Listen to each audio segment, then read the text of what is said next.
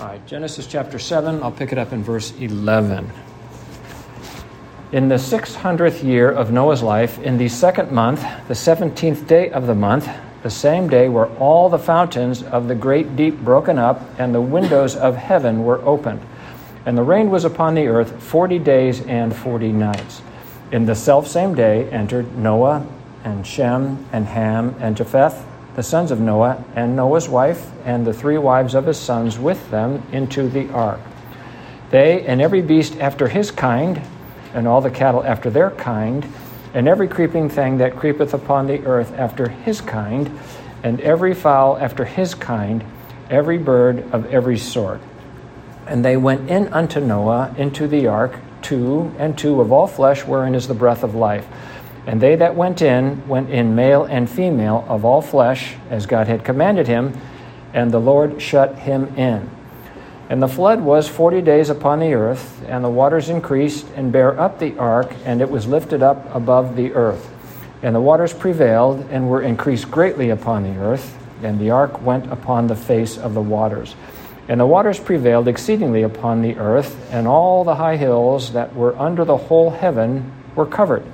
15 cubits upward did the water prevail, and the mountains were covered. And all flesh died that moved upon the earth, both of fowl and of cattle and of beasts and of every creeping thing that creepeth upon the earth, and every man, all in whose nostrils was the breath of life, of all that was in the dry land died. And every living substance was destroyed which was upon the face of the ground, both man and cattle, and the creeping things, and the fowl of the heaven, and they were destroyed from the earth. And Noah only remained alive, and they that were with him in the ark. And the waters prevailed upon the earth 150 days.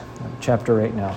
And God remembered Noah and every living thing, and all the cattle that was with him in the ark, and God made a wind to pass over the earth, and the waters assuaged.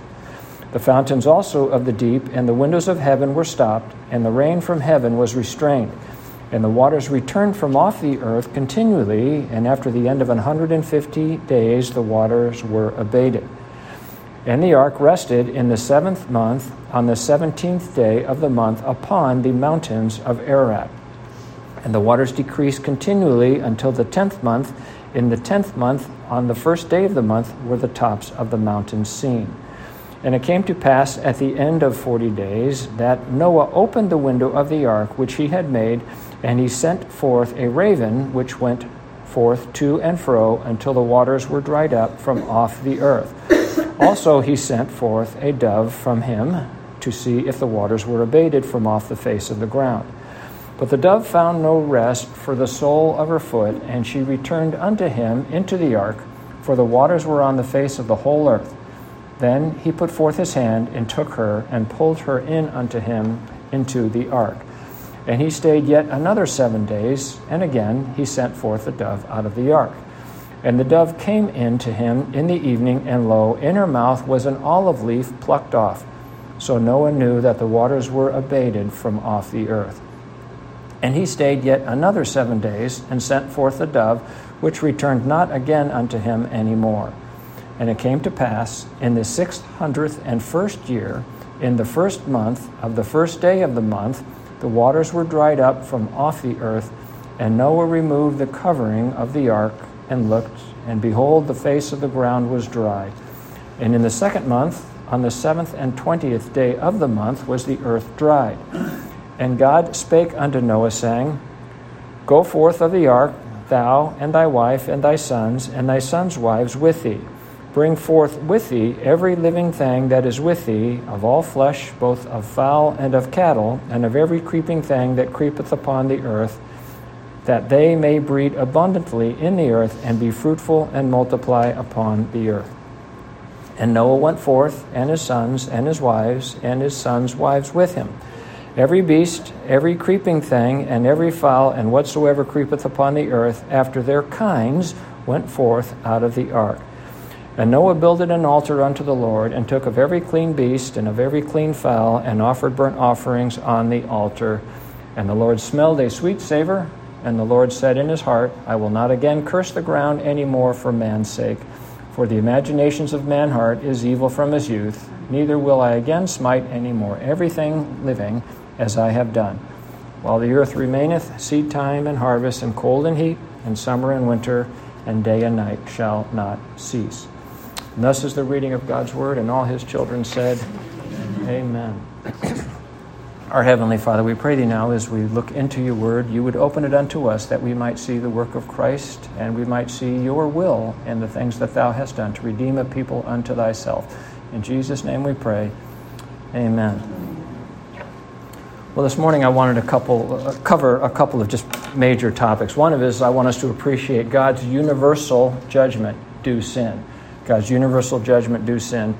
And then I want to just give a general sketch of regeneration that we kind of see mapped out here before us in the chronology, in the order that things are set before us here in Genesis chapter 7 and Genesis chapter 8.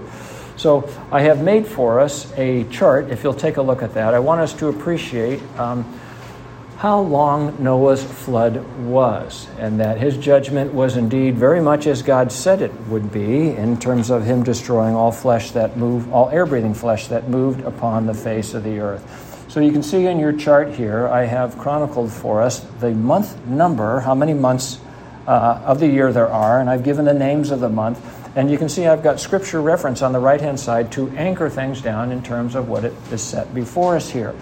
Now, I appreciate the work that a particular individual has done in terms of setting the calendar before us in terms of 7-day periods, because this individual has put on a chart everywhere the Sabbath days are, which is salient to our study today. He also has set before us something we can appreciate that is commonly known, that the Hebrew calendar every once in a while has 13 months in 1 year. And if you recall from that book, The Calendar of the Crucifixion, I make note of that because they have leap years, just as we have a leap year, where every 4 years we add 1 day to our calendar. Well, every few years, and it follows a certain pattern, where they add an extra month. And so that month would be the 13th month, as you see listed down there, Adar. The 12th month would be Adar 1. Sometimes they call the 13th month Adar 2. Then it starts over again, Nisan. So God has set this calendar before us in terms of the dates that he has accomplished things with respect to the flood. So what you should appreciate from that is this. The first date you'll notice there is Iyar the 10th, and that was when God warned Noah that he had 7 days before he was going to flood the earth. And so we can appreciate that was a Sabbath day, and so Noah might have been worshiping the Lord, and the Lord was communicating to him his will. And so we come to church and we worship the Lord, and the Lord communicates to us his will through the reading of the Bible as the Holy Ghost impresses truths upon our hearts. And I pray that you will hear God's will and God's word from the pulpit. So he was warned 7 days prior to the flood that God would open up the heavens and the earth and destroy things 7 days hence. So on 17th of Iyar, you'll find that in Genesis 7:11, God has Noah in the ark, and then he begins 40 days of rain where he opens up the heavens and opens up all of the fountains of the great deep. So water came upon the surface of the earth from two directions. It came from above and it came from below. All my life I've had this idea that it rained 40 days and 40 nights, and so Noah, after 41 days, it was all done and he was free to go. Well, you can see here when you start adding up all of the time that the Lord has set before us here, if you put it in a chronological order, you had 40 days and 40 nights of rain, and that was completed on the 28th of Sivan. That would be the third month. Then he has 150 days where the water prevails upon the face of the earth, 15 cubits deep. So you can think of it, for 40 days he fills up the earth, covers it with water, and then for 150 days the water is literally the earth is buried in 15 cubits of water. Now, it's not just significant that he had the earth covered with 15 cubits of water, but you can appreciate all of the cataclysmic geographic upheaval that took place during that period of time. You were not going to cling to a branch for 150 days while God stirred the pot. The first 40 days, of course, it raining on your head, and then the fountains bursting from beneath, filling the planet with water. But it wasn't until, he tells us in Genesis 8:4, on the 17th of Tishri, that the ark rests. So the waters were quite turbulent, and a great deal of upheaval took place until that particular time. That is also a Sabbath day, coincidentally, when you look at the calendar. And it should be, because God specifically says that that was the day that the Lord would rest, on the seventh day of the week.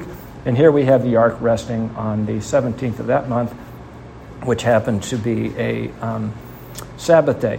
Not a coincidence also that our Lord was resurrected from the dead on the 17th of Nisan, crucified on the 14th, raised from the dead on the 17th.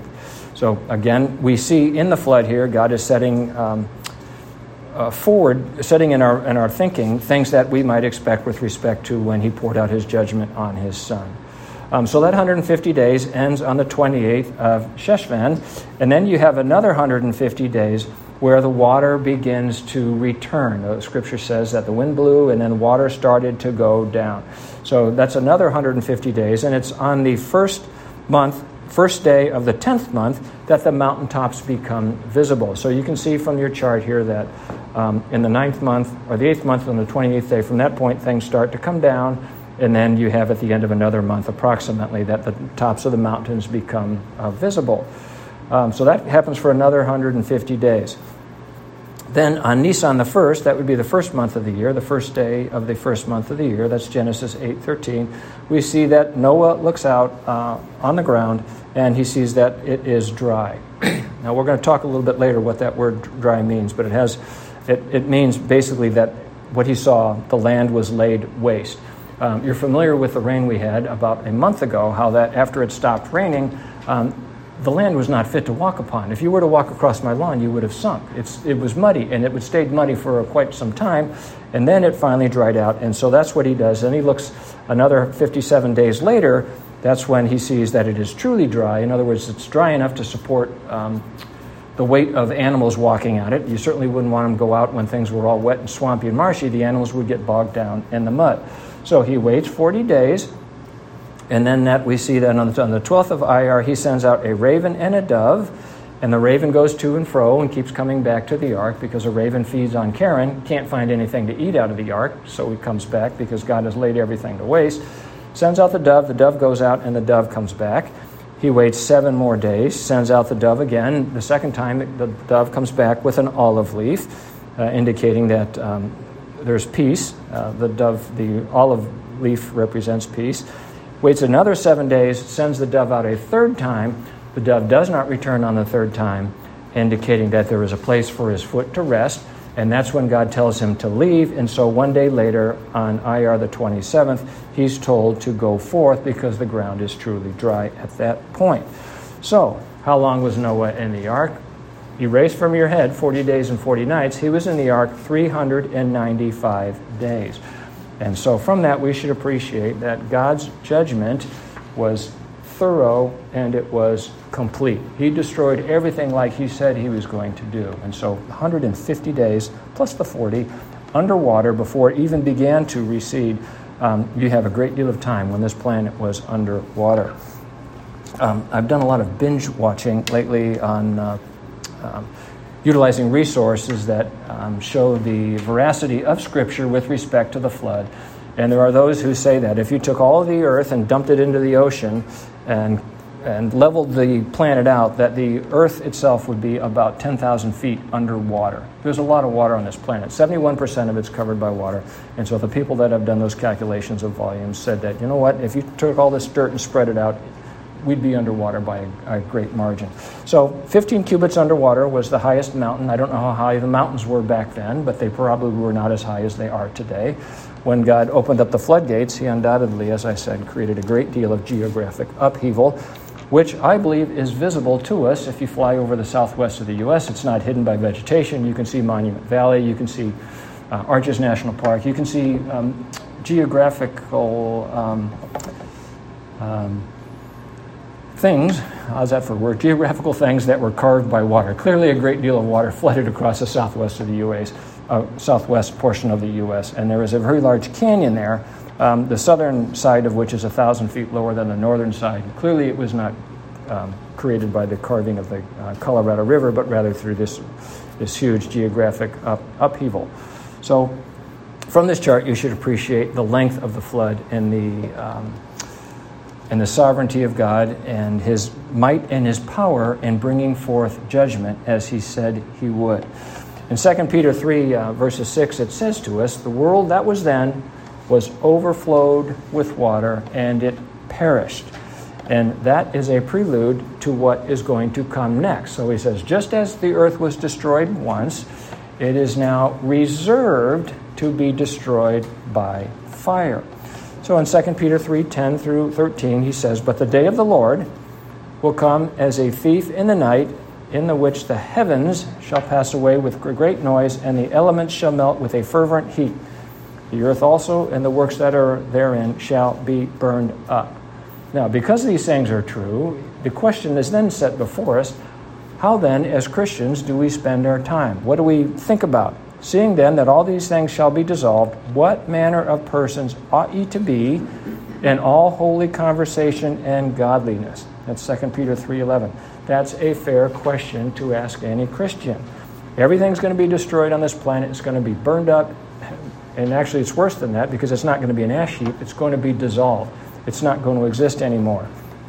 What kind of person ought ye to be in all holy conversation and godliness, looking for and hastening until the coming of the day of God, wherein the heavens, being on fire, shall be dissolved, and the elements shall melt with fervent heat. Nevertheless, we, according to his promise, look for new heavens and a new earth, wherein dwelleth righteousness. That is what we do. We look for a new heaven and a new earth, and we conduct ourselves in a godly manner. Think of Noah in the ark. What is he looking for? He gets to a point where he can see the tops of the mountains. He's getting a glimpse of the world that is going to come. So, when Noah was preparing the ark, what do you suppose he was thinking about? Well, I don't think he was concerned with who was going to win the next election. He was probably not concerned about the latest political injustice. What he knew was the hearts of men were desperately wicked. In Genesis 6:5, you read that God saw the wickedness of man was great in the earth, and that every imagination of the thoughts of his heart was only evil continually. Noah knew that. He understands that men are in bondage to sin, they're in bondage to Satan, they're in bondage to the world. So he's not concerned with what's going out in the world here. He simply wants to obey God's will, and he wants to build that ark. Was he worried about the weather?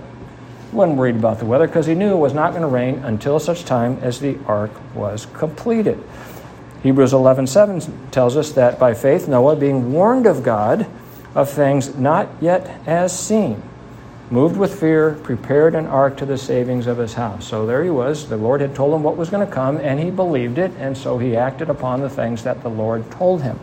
In like manner, we should conduct ourselves in such a way that we believe what the Lord has told us about how he's going to pull the plug on this planet, and he's going to burn it up and dissolve it. So we know that life is temporal. Not only is it temporal for you and me, but this creation is temporal. He's going to destroy the whole thing.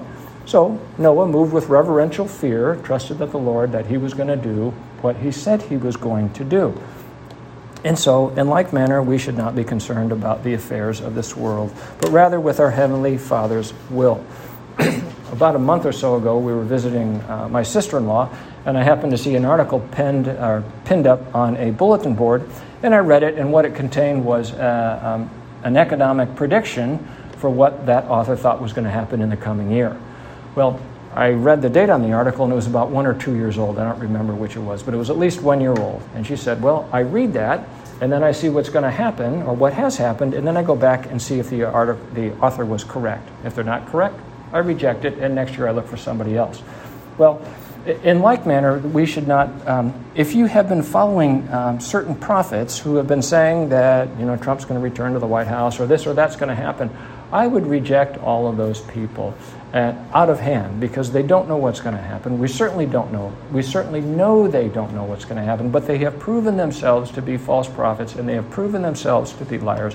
So our hearts and mind should be fixed on things above, and we should be reading our scriptures because God tells us what's going to happen, 1, and 2, he tells us who's in charge of everything, who is ruling and reigning in the hearts of every man, which is God, even though certain men are directed by Satan. But that, of course, is all subordinate to God. Now, we should not be surprised when we read about things that happened in Half Moon Bay last week. who would have thought that a mushroom farm would be a place of violence? And yet it was. Somebody went in and shot the place up and killed, I believe, 7 people. We should not be surprised by that. We should not be surprised by the perversion of our political officers because, again, the thoughts in their hearts are continuously evil all the time, too. Ephesians chapter 2, verses 2 and 3 tells us that men are in bondage to Satan. They do his will, and they are in bondage to their flesh. He tells us here in verse 2, wherein in times past ye walked according to the course of this world. So we used to behave the way they behave now, according to the prince of the power of the air, that spirit that now worketh in the children of disobedience. This is who works in the hearts of people. Satan, who's the prince of the power of the air, and he's the spirit that works in the children of disobedience. They are subordinate to him, and they do his will. He is their father in a parabolic sense from what the Scripture says. Among whom also we all had our conversation in times past in the lusts of our flesh. And now here we show that they're in bondage to the flesh, fulfilling the desires of the flesh and of the mind, and we're by nature the children of wrath, even as others. So when we see all these horrible things happening in the world, it's no different than it was in the day of Noah. That's where people's minds are. It's continuously thinking evil thoughts. That's the way we were until God opened up our hearts unto our sin and revealed it to us and then regenerated us. So the political events that we observe in this world are certainly not out of context of what the Scripture says. It's what we would expect to see, and so we watch it with the idea that we are discerning the sign of the times. So our motivation watching these things, at least mine is how close are we to the Lord's actual coming? You know, I don't know if Noah was looking at the clouds in terms of them gathering and thinking to himself, well, I guess I'm almost done building here. But I know it's not going to rain until I'm done, and we know that the end of the world is not going to come until the last of the saints comes into the Christ, the true ark of man. But we look, and so we have a general interest to see that what we see in Scripture agrees with what we see in the world, Scripture being the overriding factor. The Lord does tell us that though we're looking at these things, we are not to ever let it capture our heart. And he uses the military example when he says that no man that warreth, no man that goes out to war, no man that is a soldier, entangleth himself with the affairs of this life, that he may please him who hath chosen him to be a soldier.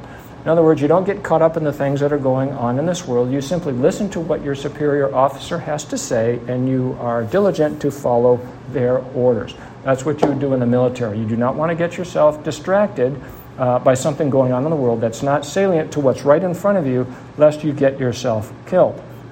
And so the Lord is telling us, do not entangle yourself with the affairs of this world. Of a truth, you are in a war. We are in a spiritual war, and you have a bullseye on your back because Satan would seek to destroy you. In Ephesians 6:12, it says, we wrestle not against flesh and blood. So wrestling is a way of engaging in warfare with a particular individual. We wrestle not against flesh and blood, but against principalities, against powers, against the rulers of the darkness of this world, against spiritual wickedness in high places. And so as we go out in the world and as Christians, we are in spiritual warfare. So we don't get tangled up in the things of this world. We keep our eyes fixed on the prize, that we would not be distracted from it, and make sure that we are doing what the Lord would have us to do. He says our conversation is in heaven. In other words, our communication with the Lord. God is not only our Father, but He is our King. King of kings and Lord of lords, and we answer to Him. So all of the rules that men might pass in this world, we are to obey every ordinance of man, so long as it does not contradict our sovereign Lord's rules and laws. And so our conversation is in heaven, from whence also we look for the Savior, the Lord Jesus Christ. So we keep our eyes fixed on Christ and fixed on the heavenly Mount Zion, the heavenly Jerusalem, of which the Lord has given us a glimpse. He tells us in Scriptures what it's going to be like up there, how it's a place of righteousness, a place where no sin dwelleth. And so we can read in Scripture what it is, but it's hard to apprehend those truths in our hearts, absent what grace God has given us to apprehend some of those truths. So we would not be entangled, we would keep our eyes fixed on Christ. So I've no doubt that Noah, while he was preparing the ark, was preoccupied and focused on the task at hand, not only of building the ark, but Scripture says he was a preacher of righteousness, so I have no doubt that he was preaching the gospel. So we would ever have our hearts and minds fixed on the Lord and be heavenly minded about all of the things that we do. Now, with respect to the judgment of God in the flood, I do want to mention the rainbow, because it's not called a rainbow in the Scripture. It's actually called a bow. And the Lord says it'll appear in the cloud, but it's actually called a bow. Now, a bow, as you recall, is a weapon of war. And so people have taken another symbol of God, and we know what the LGBT community has done with it, but of a truth, people think of the rainbow as something that, at the end of which, might be a pot of gold guarded by a leprechaun. So they have taken the truth of Scripture and they have turned it into a silly story and a fable, as though it were some quaint fictional account. Every time you see a bow in the sky, you should be thinking of God's judgment and of his righteousness. And of course, people have taken it and completely obliterated the true meaning of it. It's a token, it's a sign of God's covenant, that he would not destroy the earth by flood again. Again, meaning he did once. So we should keep that thought in our mind. Now, with respect to some of the symbology about the flood, we know that oftentimes in Scripture the water represents the gospel.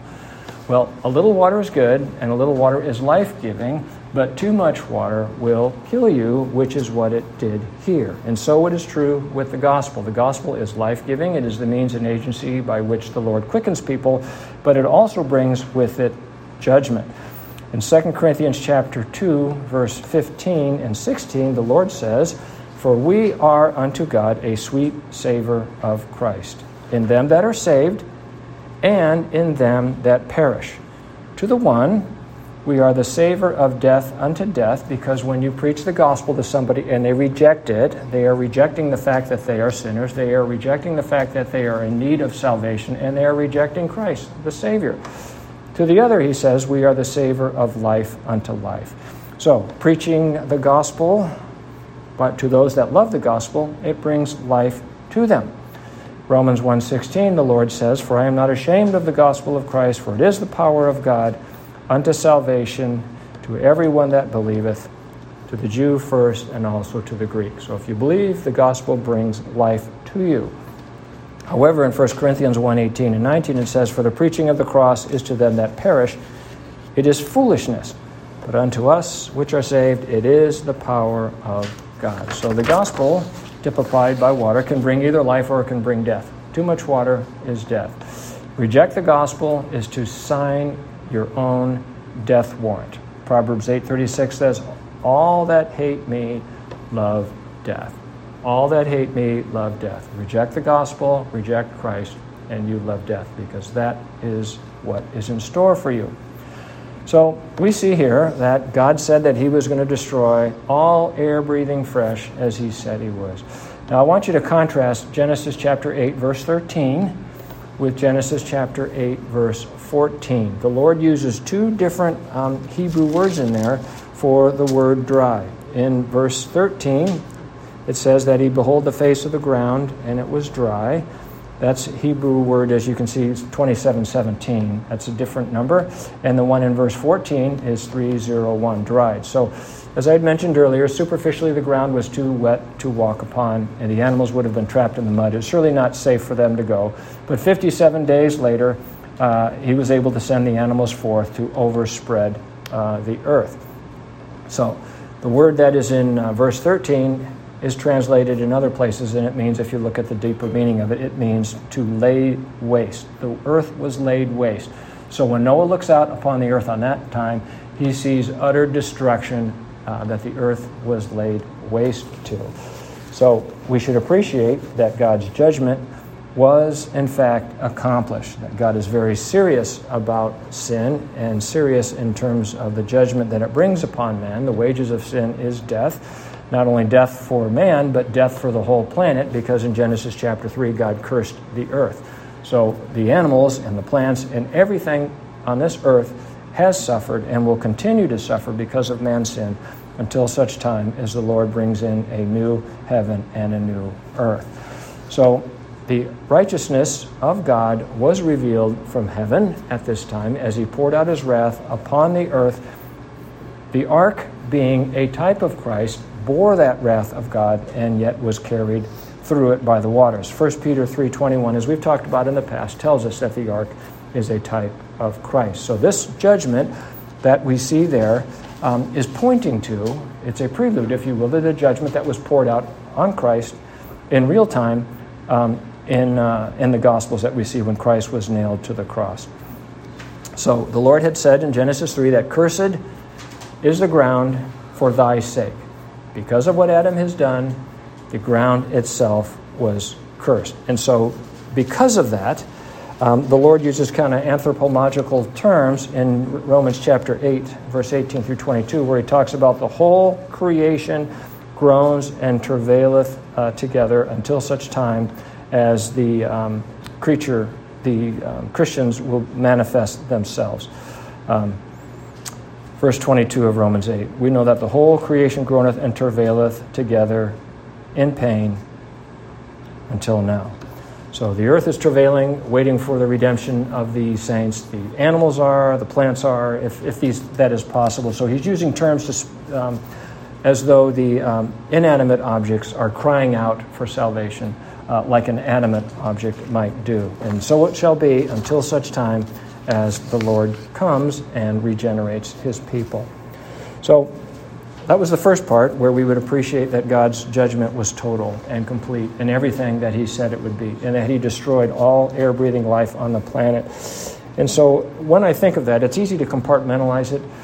If you look out in the world today and see all the children running around, and think of the grammar schools, and I think of young children in particular as being something that really captures my heart, imagine the earth being broken up between in these schools, in these cities, and water coming up and killing everybody, drowning everybody where they are.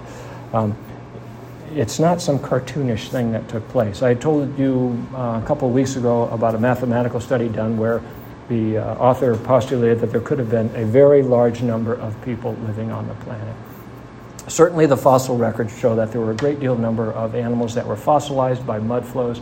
So again, there's a great deal of evidence indicating that the flood was quite catastrophic. So it's very egregious judgment, but the Lord is going to do it again when he pours out fire and burns up the earth the next time. So it's very real, and he's given us proof of his veracity, of the veracity of his word, that he's going to do what he said he is going to do. And he's given us lots of proof of it. There's lots of geographical and geological evidence of the flood. He specifically says in, I think it's in 2 Peter, about Sodom and Gomorrah, he left them as an example. You can see the ash heap on the western edge of the Dead Sea. You can look at the sulfur balls. They're still there. They've been chemically tested. They are the purest sulfur found anywhere on the earth is in those sulfur balls in Sodom, in the city that was once Sodom. He has left us examples that we can appreciate that he, in fact, will do what he says he's going to do. Now, if we look at Genesis chapter 7 and chapter 8 and just take a few steps back, obviously, Noah represents regeneration in terms of he was an individual who went from the old world to the new world. So we might think that we look at it in a big picture sense. We ought to see regeneration, the steps of regeneration in what the Christian has experienced in their life as well. So I just kind of want to walk through and pull out some scriptures here when you look at them in the order that things took place to help us appreciate that. Well, in Genesis chapter 6, verse 5, it talks about every imagination of the thoughts of the heart was only evil continuously.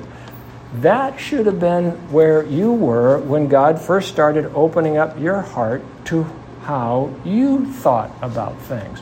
As Christians, we have had God reveal our hearts to us in terms of the fact that we were sinners. And I find that as I get older, I struggle more with these issues about where my thoughts go. And the Lord shows me more frequently, I think, now that I'm struggling with my thoughts, that they are not where they should be. The Lord, in the broadest sense, tells us that whatsoever is not of faith is sin, and all unrighteousness is sin. So while you might want to go through the law and categorize a few things, it's really much broader than that. Whatever is not righteous is sin, and whatever is not of faith is sin. So whatever thoughts you're thinking, unless they're about Christ or unless those thoughts are directed by Christ, it is really sin. So God has opened up to us the nature of our sin, and you'll recall that that's where all of the Gospels begin, with John the Baptist coming forth and preaching, repent. Why would you repent? Because you're a sinner. Even Jesus starts that. He says, repent and believe the gospel. So a revelation of sin comes first, and that's where this section in Genesis opens up. In verse 8 of Genesis chapter 6, we find that Noah has found grace in the eyes of the Lord. And so it is true with every Christian, everybody who's regenerated, they are regenerated because they have found grace in the eyes of the Lord, and the Lord imputes to us his righteousness. In Romans chapter 2, verse 4, it says, the goodness of God leads you to repentance. And so God would lead us by grace to repentance, having revealed to us the nature of our sin, because why would you repent if you did not understand that you were a sinner? I mean, John the Baptist asked that when the scribes and the Pharisees come to him. He says, what are you doing here, you generation of vipers? Who hath warned thee about the wrath to come? And like, you're all a bunch of hypocrites. You do not believe that you are sinners. You believe that you are self-righteous. So you're not going to repent. So, and then in verse 20, we see in the context of the animals that they are drawn to Christ, just as we are drawn to Christ. We are given to the Son by the Father. In John 6:37, the Lord says that, all that the Father giveth me shall come to me, and he that cometh to me will I in no wise cast out. No man can come to me except the Father which hath sent me draw him. So all those animals didn't just pair up as a matter of didn't pair up and appear at the ark by coincidence. They were drawn by God. God brought them to the ark of Christ, just like he drew every one of us to Christ his Son. We were given to the Son by the Father. So once they come to the ark, what do? Why, they go into the ark. They entered into the ark, which the Lord tells us is a type of Christ in 2 Peter chapter 3:21. They entered into Christ through the door, which is Christ. And Jesus says unto them that he is the door of the sheep. So that should help us draw the dots from here, where animals are entering into the ark through the door, to us whom the Lord identifies as sheep. All we like sheep have gone astray. So we enter into the Christ through the door of Christ. In John 10:9, he says that I am the door. If by me any man enter in, he shall be saved. Not might be saved, but will be saved. And so in verse 16 of Genesis 7, we see that the door is shut by God. God shuts them in. Nobody's going to get out. None of those passengers, none of those animals will be lost. The ark of Christ will carry them through the wrath of God until they land in the new world. In our case, the new heavens and the new earth. Jesus says, all that the Father hath given me, I should lose nothing. If you're shut up into Christ, you are secure eternally. Now, we know that when the ark was made, in verse 14 of Genesis chapter 6, that he pitched it within and without with pitch. In other words, atone it within and ransom it without. It's covered by the blood, what would represent the blood of Christ. And so we are covered by the blood of Christ. We go into Christ, we are covered with the blood of Christ. And then we see that once they're in there in verse 11, that the fountains of the earth are opened up and the floodgates of heaven dump upon them. And so we see that the wrath of God is revealed from heaven against all ungodliness and unrighteousness of men who hold the truth in unrighteousness. The wrath of God is being poured out upon the earth.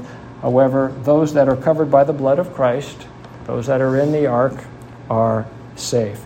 They are separated from the world because they are in Christ. And God uses that language in Galatians chapter 6, verse 14. He says, but God forbid that I should glory save in the cross of our Lord Jesus Christ. Wasn't anybody swimming outside the ark? And if you survived, it's because you were in the ark. You gloried by virtue of the fact you gloried in the ark.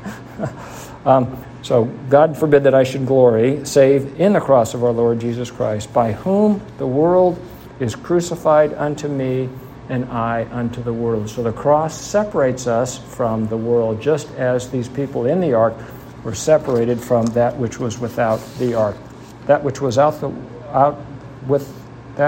without the ark was being destroyed by God, him pouring out his righteous indignation upon the sin of men. In Galatians 2:20 it says, I am crucified with Christ. And this, of course, is language similar to Romans chapter 6 about being baptized unto the death of Christ. So he says, I am crucified with Christ, nevertheless I live, yet not I, but Christ liveth in me. And the life which I now live in the flesh, I live by the faith of the Son of God, who loved me and gave himself for me. So we live, just like the occupants of the ark, they live in Christ. They are safe because they're in Christ, the world being crucified unto them.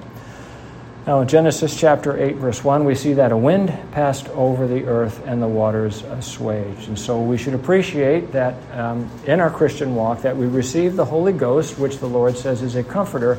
And so having received this wind typifying the Holy Ghost, that no doubt they received comfort. They were assured of their safety, because in a few verses after that, it talks about the ark coming to rest. Coming to rest. That's verse 4. And so we rest in Christ. The Lord tells us that we would rest in him, that we should cast our burdens upon him. He says in Matthew 11:28-29, Come unto me, all ye that labor and are heavy laden, and I will give you rest. Take my yoke upon you, and learn of me, for I am meek and lowly in heart, and ye shall find rest unto your souls. Whatever striving about this world you are engaged in, the Lord tells you not to do that. You should be resting in him. He will carry you safely to eternal glory. He will carry you safely to his heavenly Father. Our souls should be at rest, and we should not be concerned about the things of this world, but rather just resting in him. Nothing can separate us from the love of God. We are going to get to glory no matter what happens on this world. In verse 5 of Genesis chapter 8, we see that the tops of the mountains are seen. And as I mentioned before, that's a bit of a glimpse of the new heaven and the new earth. 1 Corinthians chapter 2, 9 and 10 says, But as it is written, eye hath not seen, nor ear heard, neither have entered into the hearts of man the things which God hath prepared for them that love him. But God has revealed them unto us by his Spirit, for the Spirit searcheth all things, yea, the deep things of God. So we should appreciate what things the Lord has placed in Scripture. He has told us what we can expect, the wonderful things that God has prepared for us. But again, according to the measure of the Holy Ghost that we have received would be the degree to which we can understand and appreciate those things and cling to those promises. Whatever you know about the new heaven and the new earth, I am quite certain it falls way short of the actual glory that we shall appreciate when we're there. And so in kind of a metaphorical sense, we can see but the tops of the mountains, but not all of the wonderful, beautiful things that would be beneath that. In verse 11, we see that an olive leaf is received from the dove into the ark, and we should appreciate that we have peace with God through our Lord Jesus Christ. Satisfaction has been revealed to them, that God was satisfied with what he has done.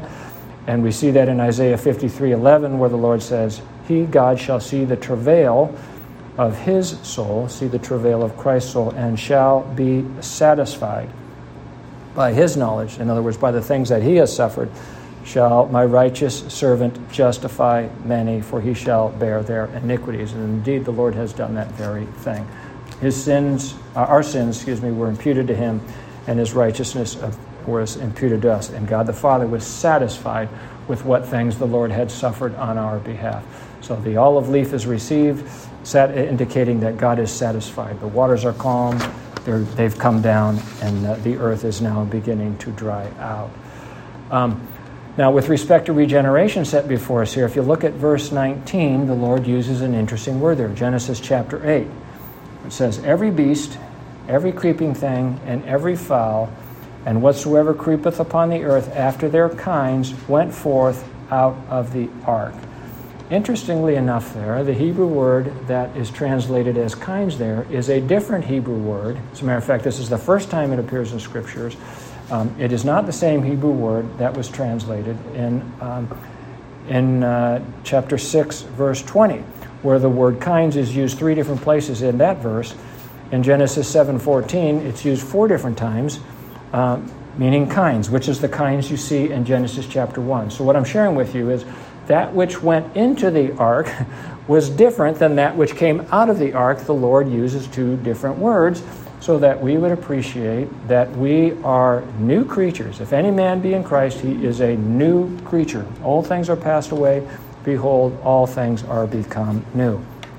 That word kinds in verse 19 is the same word that is used in Genesis chapter 12, verse 3, where the Lord tells Abraham that in him shall all families of the earth be blessed.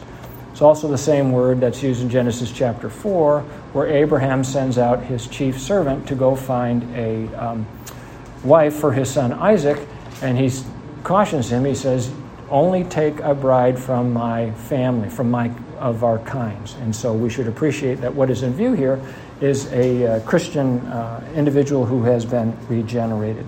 So that which goes into the ark is different than that which comes out of the ark. Now that they are in the new heaven, the new earth, previous one having been destroyed, they are new creatures. And so again, Romans chapter 4, verse 6, it says, therefore we are buried with him by baptism unto death, and that as like as Christ was raised from the dead by the glory of the Father, even so also should walk in newness of life. So having been regenerated, of course, now we should be walking as Christ walked. Also helping us with this parallel is Colossians chapter 1, verse 21 and 22. And he says, and you, that would be you and me, that were sometime alienated and enemies in your mind by wicked works, yet now hath he reconciled in the body of his flesh through death. In the body of his flesh through death. It's like going into the ark to present you holy and unblameable and unreprovable in his sight. So through this process of regeneration, through this process of being crucified with Christ, the Lord has regenerated us, and he has made us unblameable and unreprovable in his sight.